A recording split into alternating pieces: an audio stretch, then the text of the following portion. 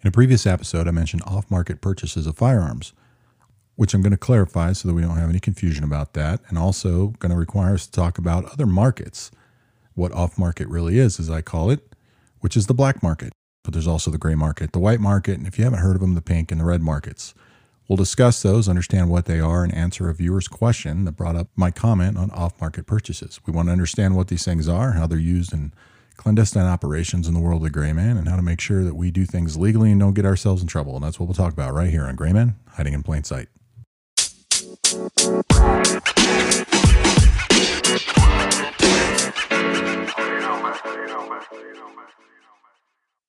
Welcome to episode 29, where we're going to discuss the black market and other markets used to traffic or legally sell goods and services.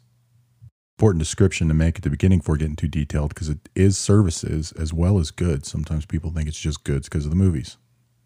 I did mention in a previous episode words to the effect of off-market purchase regarding firearms, and I want to clarify that as I did for a viewer. Decided to turn this into a show even though I already sent him a response. What I was suggesting there was purchasing weapons illegally, which I never endorse. That's a serious crime and can be easily avoidable, but it's also easy to commit that crime for people who don't know what they're doing with firearms or know their local laws. Now, I want to give a shout out on Twitter to Woody for his question, who's enjoying this podcast, who recently discovered it. And he did mention a question regarding a passing comment you made in an episode. You said something along the lines of, it's not that hard to get a firearm off market. I was wondering how you would do that as a former operative. I live out in the sticks and have bought from people in the paper trading post, but I don't think it's still around. For those that aren't familiar, that is an actual legitimate paper that's used to sell goods and items, just like Craigslist is now digital. Imagine Craigslist as a newspaper for all you young folks out there. I like the idea of having a few around for protection or hunting that the government doesn't know I have. If you don't feel comfortable answering, I understand, but any tips would be awesome. Well, Woody, I'm glad you're enjoying the show, and thank you for your question. So I want to expound for the other listeners. We will get into the markets in a second, but just to clarify what I should have said in that episode, because I'm not endorsing illegal purchase of firearms or any goods or services. Standard disclaimer, this is not meant for you to commit a crime, and I'm saying that because if you commit a crime, you try to blame me, it's not going to work out for you. So to clarify, there's a lot of reasons why people want to have firearms that are unregistered. Fact is, that would be fallen under the Second Amendment, and most people do believe that are Second Amendment supporters. And in some states, there's different varying laws on the purchase and acquisition and carrying of firearms than another state because there's no federal standard down to that level. While there are some federal guidelines when it comes to individual purchases, federal guidelines don't go much beyond requirements for background checks in certain situations. Now, to clarify exactly how a firearm is tracked when you buy it from somebody with a federal firearms license called an FFL, which there are several versions of, find somebody that has an FFL license that doesn't have any customers in their store unless you got a buddy holding a license, and have them explain to you the legal requirements for purchasing as a firearm. When you fill out that form, how long do they maintain that form and where does it go? That helps you understand how well that's tracked. Now, while there is an expiration time period, they keep that paperwork on file. If you are required to call in for the background check, then that, of course, is a registration lease. You attempted to purchase a firearm, and whatever applicable information goes with that, and some people don't like that. But in some states, you have laws like in Arizona where if you're a concealed weapons permit holder, you fill out the form, but they don't have to make the call because you're considered complete on your background check. So that changes the game depending on the state, so it's important to know your state laws.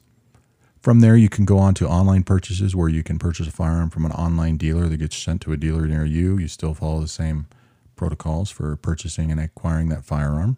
So again, that still depends on your state laws. Most states allow for a private party sale or person-to-person sale, as I call them, with certain guidelines. So in some states, the only requirement you have is to verify that they live in that state, where some states might add on you have to ask them if they're a felon. Then some states do require you to go and transfer that weapon through a dealer, a licensed holder. Some states require you to go to law enforcement to have it transferred. Some states like Nevada, if they still do it, actually have a card that stays with that firearm whenever it's transferred to another person. Now, whether or not you agree with these practices or think they're about your rights, that's not what this is for. It's just to explain to the general audience or people in other countries some guidelines and ideas about gun ownership in America that will address this question. And typically, I believe in all states, if you travel to a state you're not a resident to, I don't believe there's a state where you can do a private party sale. I may be wrong on that. There may be some states that allow it, but I know here in Arizona, you can only sell to another Arizona resident. So while I don't recommend illegal purchases, let's go into the legal route. First, understand what your state laws are. So here in Arizona, if I want to buy a private party firearm, I have a state ID, they have a state ID, that's a legal sale. The only requirement is for the seller to find out from the buyer if they're in fact a prohibited possessor. Their only legal requirement really to ask that question. There's no way for them to entirely know if that's in fact the case. Now, let's say that's where it ends. You make the sale, you purchase that firearm. That's not on public record anywhere that you are the owner of that firearm, but that doesn't make you protected. That's important to note. I always recommend for private party sales, people use a written receipt with the current name, address, and either concealed weapon permit number or driver's license number of the buyer and seller, as well as the make, model, and serial number of that firearm. Now, I know everybody doesn't do that, and that's fine. It's everybody's right. If you don't like that, then don't do it. I'm just telling you that's what I do, and here's why. If I sell a firearm to somebody, and then they use it in a crime, or it's stolen from them or used in a crime, or they sell it to somebody else and it's used in a crime, and I bought that in a way that could be tracked back to me, somebody's going to come talk to me. So I want to have the paperwork to send the police in the right direction. If I buy a firearm from somebody, do it completely legally. I'm out somewhere shooting legally here in the state of Arizona, and for some reason the sheriff comes up and they decide they want to run my guns, which are situations which they can legally do that, and then they find out that that's a hot gun, meaning it's stolen or was used in a crime, I'm on the hook for it. So again, I want to have the paperwork to send that in the right direction. Now, that being said, if you don't want to do it, I do have a tip for you to ensure your firearm is more likely to be legal, but no guarantee. If you're not familiar with firearms, if there's a firearm you're looking at buying private party, you want to do two things. One, you want to look it up online and see what the current sales are for that or the most current model of it. And you want to go to gunbroker.com, find out what is it commonly being sold for in the United States. I've seen online private party gun sales where people have sold or listed for sale guns for $200, $300. They're every bit legitimately worth $600 or $700 or even $1,000. My first thought, that's a stolen weapon. Sometimes they'll add on what I'll call a sob story about why they need the money. That may very well be true, but I steer clear of those firearms in case it is in fact a stolen weapon. It's not hard to tell an unverifiable story to make a sale. The other thing you can do too is some people call it a gun show loophole. That doesn't really exist. There's no such thing as a loophole. You go to a gun show and buy from a dealer with an FFL license, you have to follow the same protocols. If they don't make you follow those protocols, whether you know it or not, you've both broken the law. Gun shows also allow for private party individuals to get tables and make sales. And if they make a sale and you live in state and they do it legally, there's no background check required in Arizona. Some states there are. So again, you have to know the laws when you go into a gun show to make sure you're purchasing or selling legally. If you're looking to get into private party sales, there used to be a website called Backpage that's been shut down because there was a lot of human trafficking and illegal activity going on there. That's why you don't see things like dating sections of Craigslist anymore.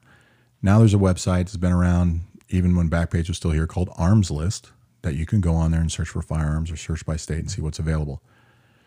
So if you want to buy private party that way, you go to Arms List, look up your firearm, choose the private party option. The other thing you can do is go to Gunbroker. Gunbroker is like eBay for firearms and related equipment to be sold legally. When you go on there and you're looking for a firearm, also see if it's being sold in your state. If you're familiar with your state laws, Arms List, you contact the seller directly. On Gunbroker, you can message them through the system like eBay and tell them, hey, you're in Arizona, I'm in Arizona. You're in Tucson, I'm in Casa Grande, which is close to Tucson. Would you be interested in meeting in the middle to make this sale? Sometimes people will do that. Sometimes they don't. They want to go through official channels, which is fine to me. I understand people's rights and people's interpretations of those rights, which most will argue to their death is an interpretation. I just simply say that I choose not to buy or sell unless I know somebody very, very well without a written receipt when it comes to firearms or any destructive device, and I don't mean by legal classification, any destructive or dangerous equipment of any type. No different to me than selling an automobile.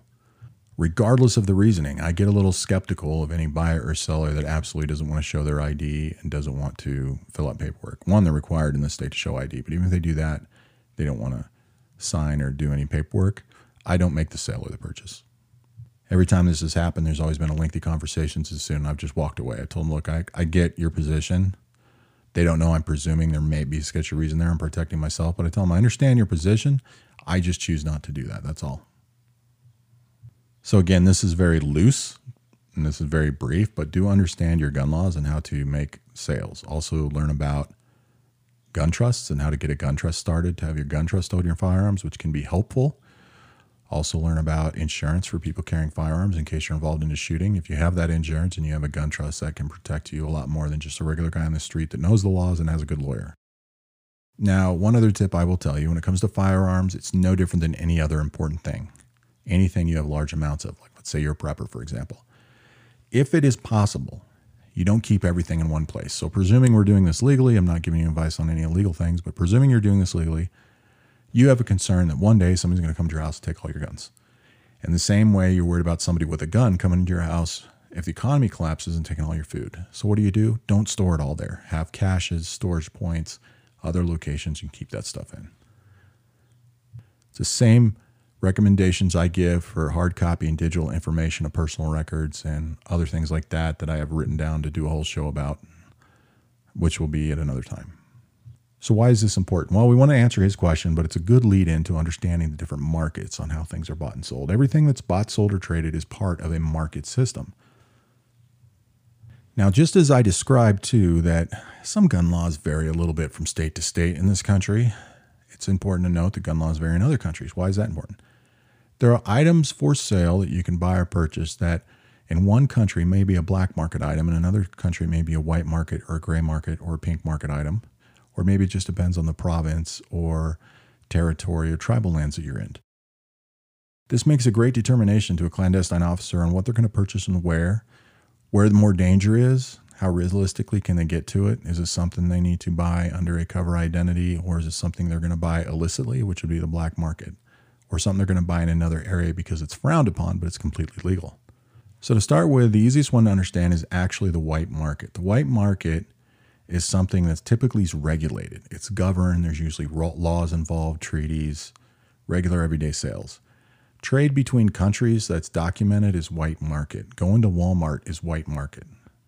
Selling person to person is white market, presuming this is all a legal sale and a legal purchase. So if you go on a Craigslist and you want to buy a lawnmower from a guy, you go check the lawnmower out, runs fine, you give him the $60 for it, that's a white market purchase.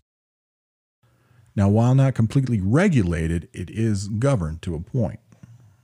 What I mean by that, it's something that's official and legal or authorized, intended for regular market of goods and services. So it doesn't just have to be goods, it can be services. So if you go to, it's funny that this is what came to mind. If you go to a legitimate massage parlor where there's no happy endings, but you go to a massage parlor as part of, say, a medical recovery, that is a service, not a good, but that is a white market transaction. If you have a babysitter come to your house and you pay them cash or trade them goods or services for what they're doing, that is also a white market transaction. Now, before we go further, we want to understand that regardless of morals, laws dictate what white market is. So there are things that are white market in this country that are not white market in other countries. There's things that are white market in other countries that would be black market here. Prime example, there's countries where you can marry a 9-year-old, which is immoral, sick, and gross, but it's considered white market if it's part of their existing laws or their existing practices. Whereas here, that'd be totally black market. Now, while not considered a good or a service, it is a transaction of a type because it's a legal binding contract, even if in some countries the way they do it isn't the same binding contract that we use. It's a marketing of a good or service. And it's actually important to mention that because while you might want to argue it, things like marriage do come in later in some of these other markets. Think about countries where they have Sharia law. Without getting into our opinions of that, there are things they can do like the stoning of women or the beatings or even executions, beheadings based on how Sharia law works. In certain areas, that is a white market act, a white market transaction. However, those areas are very, very few. Most of the time where those are allowed, they're not actually white market. Sometimes, if not most of the time, because I picked those two, the marrying a 9-year-old or the beating of a woman or the beheadings, as very extreme examples, are things that could be covered in what we call the red or pink markets. A pink market is something that is, you could argue, is frowned upon, but is state sanctioned, usually considered immoral even by the state or by other people or other related associated states or governments. So looking at Sharia law, there's a lot of places where Sharia law is allowed to happen or is a part of the existing government or the existing government's world affairs position and things they're trying to change. They don't necessarily take steps or have gotten to the point of taking steps to correct or alter that behavior, but it's still considered legal by either religious or government means, but it's frowned upon and considered wrong and immoral, and therefore it counts as pink market. You know what else falls in that category? Torture. Whether it violates the Geneva Convention, the Hague Convention, or any other law, in some places, torture could be considered pink market. If you're wondering why that is, something like torture is actually a service. because what you're doing, you're one, probably employed by somebody and doing it for them, even if it's your own organization, and you're doing it as an exchange of information, which is in a service. You're just not doing it by asking questions the nice way. You're doing it through torture. I bring these points up just to drive home the idea that it's more than just goods, it's also services. And it's important to understand that. Look at prostitution. If prostitution is legal, that's a white market transaction. It is a service. Whereas in other places, it may be pink market. As funny as that name might sound, mentioning prostitution. It could be red market. It could also be black or gray market. It could be in any market. Look at marijuana in the United States. In some states, marijuana is now legal. And following the laws and the practices you're supposed to, you can go purchase marijuana legally. That's a white market transaction. But at the same time, if the way in which you purchase that violates existing federal law, it also counts as a black market transaction at the same time. That's just to point out sometimes laws disagree with each other. And who's to say which one's right? Probably should be the voters. Now, to add on to pink market, there's red market. All red market is activities that are banned by the state that may still happen. So going back to torture, if a state bans torture and some organization in that state practices torture, that would be considered red market. Let's look at Cuban cigars. You know it's not illegal to own them. As long as you get actual Cubans before the date that embargo came in, you can still buy them legally. There's one by Camacho called Pre-Embargo 1962. Wonderful set of cigars, about $5 for $100. Tastes like trail mix. Love those things. Legit Cubans that are legal because of when they were made.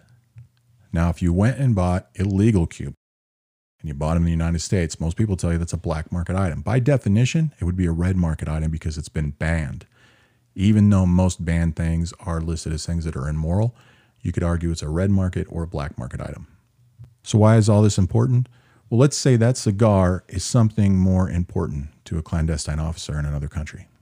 And let's say in one country, in this case Cuba, it's a completely legal purchase, but it could be a dangerous area for you to be in. However, in the other country, being America, it's illegal. But there's probably a way you can find them, even though you have to use the underworld and the black market system. You have to decide which area can I get to, what prices am I going to be charged, and which one's the most danger, and what's the risk-benefit analysis, we'll say, of acquiring this item. Without the markets, look at it as a used car.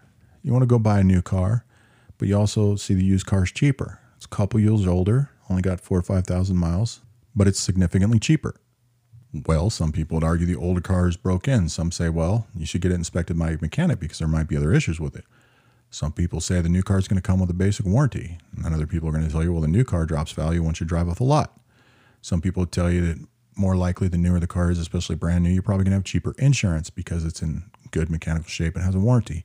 Whereas a car that's 5, 8, 10 years old, you may not have as low of insurance unless it's really old with a lot of miles. But if it's only a few years old, the insurance may not be as cheap as a brand new one.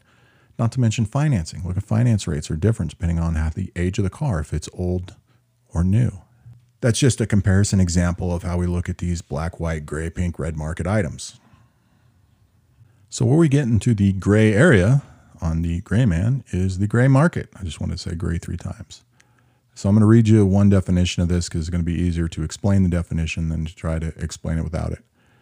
Think of a gray market in which commodities or items are distributed through channels which, while are legal, are considered unofficial, unauthorized, or unintended by the manufacturer.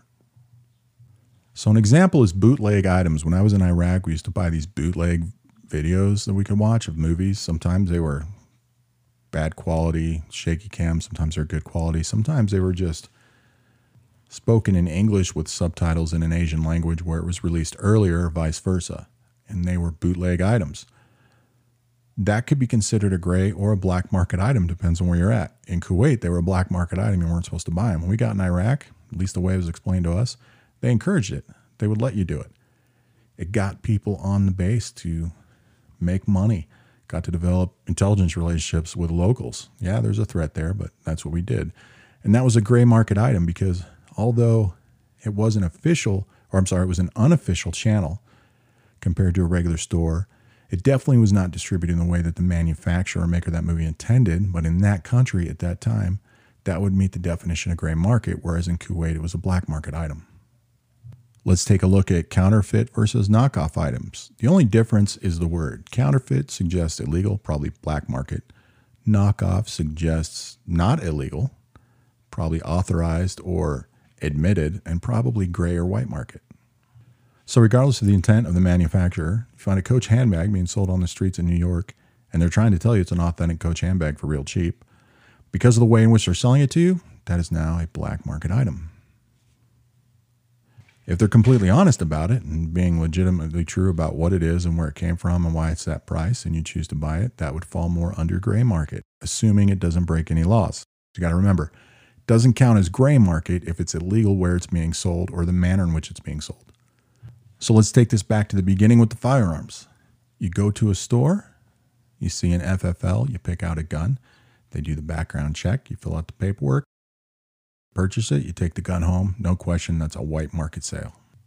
However, if it's what's called a straw purchase, where you follow all those steps, but you're actually buying it for somebody else, then that is no longer a white market sale. That's illegal. It's a black market sale, even though the seller didn't know it. It's the buyer who's breaking the rules, not the seller. If you do a person-to-person gun sale and you do it legally in accordance with state and federal laws, it's a white market sale. What would be an example of a gray market sale person-to-person? Well, as long as it's being done legally, let's say they just lie to you about what they have, you could consider that gray market. Another example of gray market, though, would be what about people that make items that they sell legally? Those are actually gray market and not white market items because they're not controlled through creation and distribution by any guidelines, laws, or regulated means unless you have a business. So let's say you make furniture in your garage and you choose to sell it, or you refinish furniture, for an example. Those are gray market sales, even though they're completely legal, only because it's not something that you bought and sold, it's something that you created. So it technically counts as gray market and not white market. Now you turn it into a business, you get a business license, and you do all the steps like that to make it a business. Now we're getting into the white market realm. So don't think of gray market as illegal. Gray market is typically completely legal. It's just the manner in which it's done or distributed. Mostly it's going to be distributed. So the reason this is all important is just goes back to my Cubaning cigar example. Where are you buying stuff? You know, when I was in Kuwait, a lot of soldiers used to get hookahs. We'd have the interpreters pick them up for us. And they would tell us where and how they're buying them. So we knew if they were making a white market sale or a gray market sale, even though nobody used those terms, because of what was safe for them. Now let's put a little twist on things. The buying and selling of cocaine is illegal in the United States. So there's no question about that. That would be black market trafficking of drugs, right? What about an undercover cop who makes a buy to do a bust? They're following the law in the sense of that's in the accordance with the operation and what they're doing to enforce a lie. Therefore, it's legal for them to make the purchase, even though the other guy's illegally making the sale. They're actually participating in a black market transaction, but it's not illegal to make that transition because it's part of a law enforcement investigation. Put that on a bigger scale. Look up the Iran-Contra affair if you're not familiar with it. Just look it up and make your own decision. But a lot of people argue that it's not necessarily what they did that was illegal. It was the manner in which they did it. I'm not putting an opinion down on that. I'm just saying that those types of transactions go at all levels. Based on our current operations in Afghanistan and all the poppy fields they have there that becomes opium, depending on where it is, the time frame it's been, who was in control of it, how the trafficking and transportation of it was going, we classified that anything from white, black to gray market. It just really depended because it fluctuates sometime, even in the same places. Again, this comes down to knowing your laws, to know what's safe. Don't put yourself in danger. Stay away from the black market is my recommendation always. I can tell you that in accordance with my duties and the positions I've filled working for this government at different cabinet departments, that I have in fact participated in all these markets at some level, whether just observed it or directly participated in it in a completely legal fashion. And I'm only saying that because I know somebody's going to ask me that question. So think of the phrase, don't keep all your eggs in one basket. While that comes back to what I said earlier about having all your firearms or important items or important documents in one location, not multiple locations in case something happens, it also pertains to what about when you need to fill up your own basket? Do you want to take all your eggs from the same chicken, or do you want to take them from different chickens in different hen houses? Sometimes in the clandestine world, in order to put several things together, we get them at different locations. So If you think about movies, especially action movies, you'll see guys go into stores, they go in a hardware store and they pick up 10, 15 random items, and then they go make weapons and bombs or something to break somebody out of prison. While that's not completely unreasonable, what I will tell you in the clandestine world, why they would probably purchase all those items, they wouldn't do it at the same place. They'd get them at separate locations. They'd also typically make those acquisitions over a period of time using different people. And the locations would probably be spread over several counties or even states, depending on what they're doing. And to point out, in the clandestine world, that's not because they're breaking any laws. It's because they're trying to not have established patterns. They're trying to track if they're being followed. They're trying not to be seen or found out. And they're trying to protect their mission and identity in order to accomplish whatever it is they're doing. So just like I've said, a real Jason Bourne would never have a single bank you could walk into and find all of his identities, all of his money, and everything that's important to him. You would also never find somebody walking into a store buying everything they need in one transaction in one location at one single time. That just wouldn't happen. I can tell you right now, if I want to go buy 10 prepaid Visa cards, it'll probably take me 2 months to do it, and I won't do it all. Well, definitely not all in this portion of Arizona, let alone do it all in Arizona. I also won't coordinate purchases over different geographical distances that can be matched up with any normal travel I'm already doing. I will make those trips separately to make those purchases, and that's just out of habit, and I like road trips. So think of it like diversifying your portfolio, diversifying your money, having different investments, different bank accounts. You do the same thing with all this stuff. Don't keep it all in one place. Look for different ways to acquire it. Make sure you know your laws, so you know if you're making a white or gray market purchase. I'd kind of just stick to those, ignore the other three. That's not something you want to dabble in. Just remember always to be smart and plan ahead. So I hope this helped you out. I definitely did my best to answer that question. Hope you learned a little bit about black, white, gray, even the pink and red fun markets where all the crazy stuff happens. And if you got any questions, definitely send them to me and I'll do my best to answer. I'll either put it on a podcast, send it directly. I'll even do follow-ups to questions on previous podcasts. And if you send me a good question in audio form, I will throw it up on the podcast, and if it's something I deem good enough, I'm definitely going to let you know if you want a free book. If I got some different books here on detecting deception, body language, and reading emotions, as well as a few other trinkets, I'll definitely send them your way. Thank you for listening, and we'll chat with you soon right here on Gray Man, Hiding in Plain Sight.